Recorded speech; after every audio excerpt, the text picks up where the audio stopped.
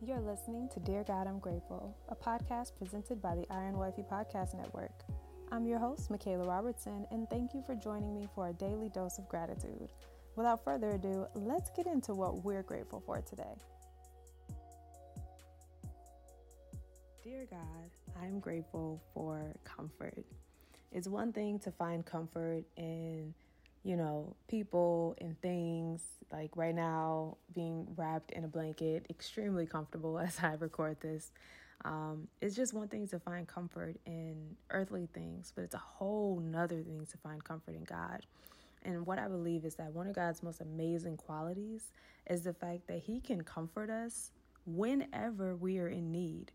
Like, we could be having a bad day, we could be missing a loved one, we could be struggling to fall asleep, or honestly, we could just need a hug and need some love for the day. But I just love how the Lord is always present and there to comfort us.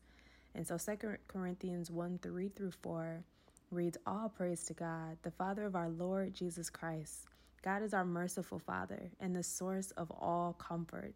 He comforts us in all of our troubles so that we can comfort others. When they are troubled, we will be able to give them the same comfort God has given us." Now that is so powerful and so beautiful that God gives us comfort so that when other people are in need of the same comfort, we now know how to comfort them. We can extend that same love, that same grace, that same mercy for other people just because God has extended that for us. And so I'm just grateful for His comfort. I'm grateful for the Word of God also being a source of comfort. I feel like in every single chapter I read, every verse, every passage, every scripture, like the entire Bible, the entire Word of God is a source of comfort.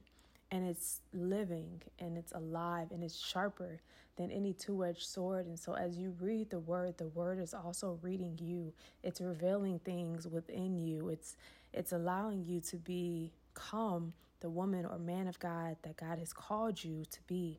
And it fills you with peace. It fills you with hope. It fills you with cheer. And when we seek God with our whole heart, when we seek God first, the kingdom of God above all else, and He adds these things to us, I believe one of these things is comfort, and one of these things is peace.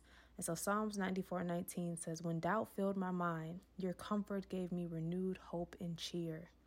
I am just so grateful that we can be confident in God's comfort. Like confidence, like truly confident, knowing that there is nothing and no one that can come against us, and that even in our persecution, even when we suffer, whether that be physically or spiritually, we are able to share in God's comfort. And 2 Corinthians 1:7 says, "We're confident that as you share in our sufferings, you will also share in the comfort God gives us." So I encourage you to take heed in knowing that God is near. Take heed in knowing that He is there to support you, that He will console you, and that you are never alone.